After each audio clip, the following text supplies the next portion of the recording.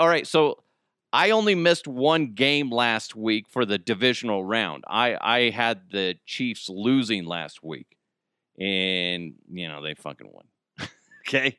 Well, if you didn't notice, I'm not a Chiefs fan, but I have to do something. I got to do the yeehaw before I get into my predictions, okay? In case you're new to this. So, here's my conference championship predictions presented by Superbook Sports. Yeah!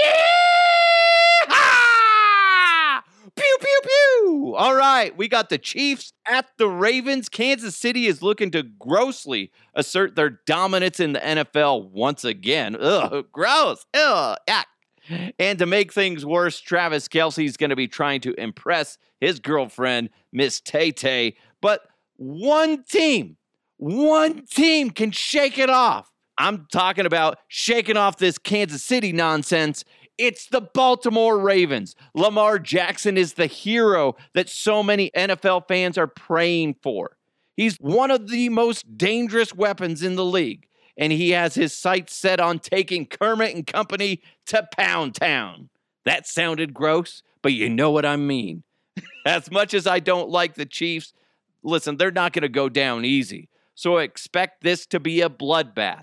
But at the end of the day, take the Ravens. They're coming out on top over Kansas City. Now we got the Lions at 49ers. Brock Purdy made his trip to the NFC Championship game on the shoulders of Christian McCaffrey. Suck on that, San Fran. 49ers barely beat the Packers last week. That's true. It's true. Look it up.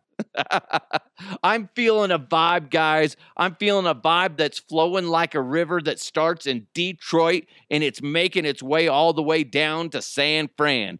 I don't like the Niners in this one.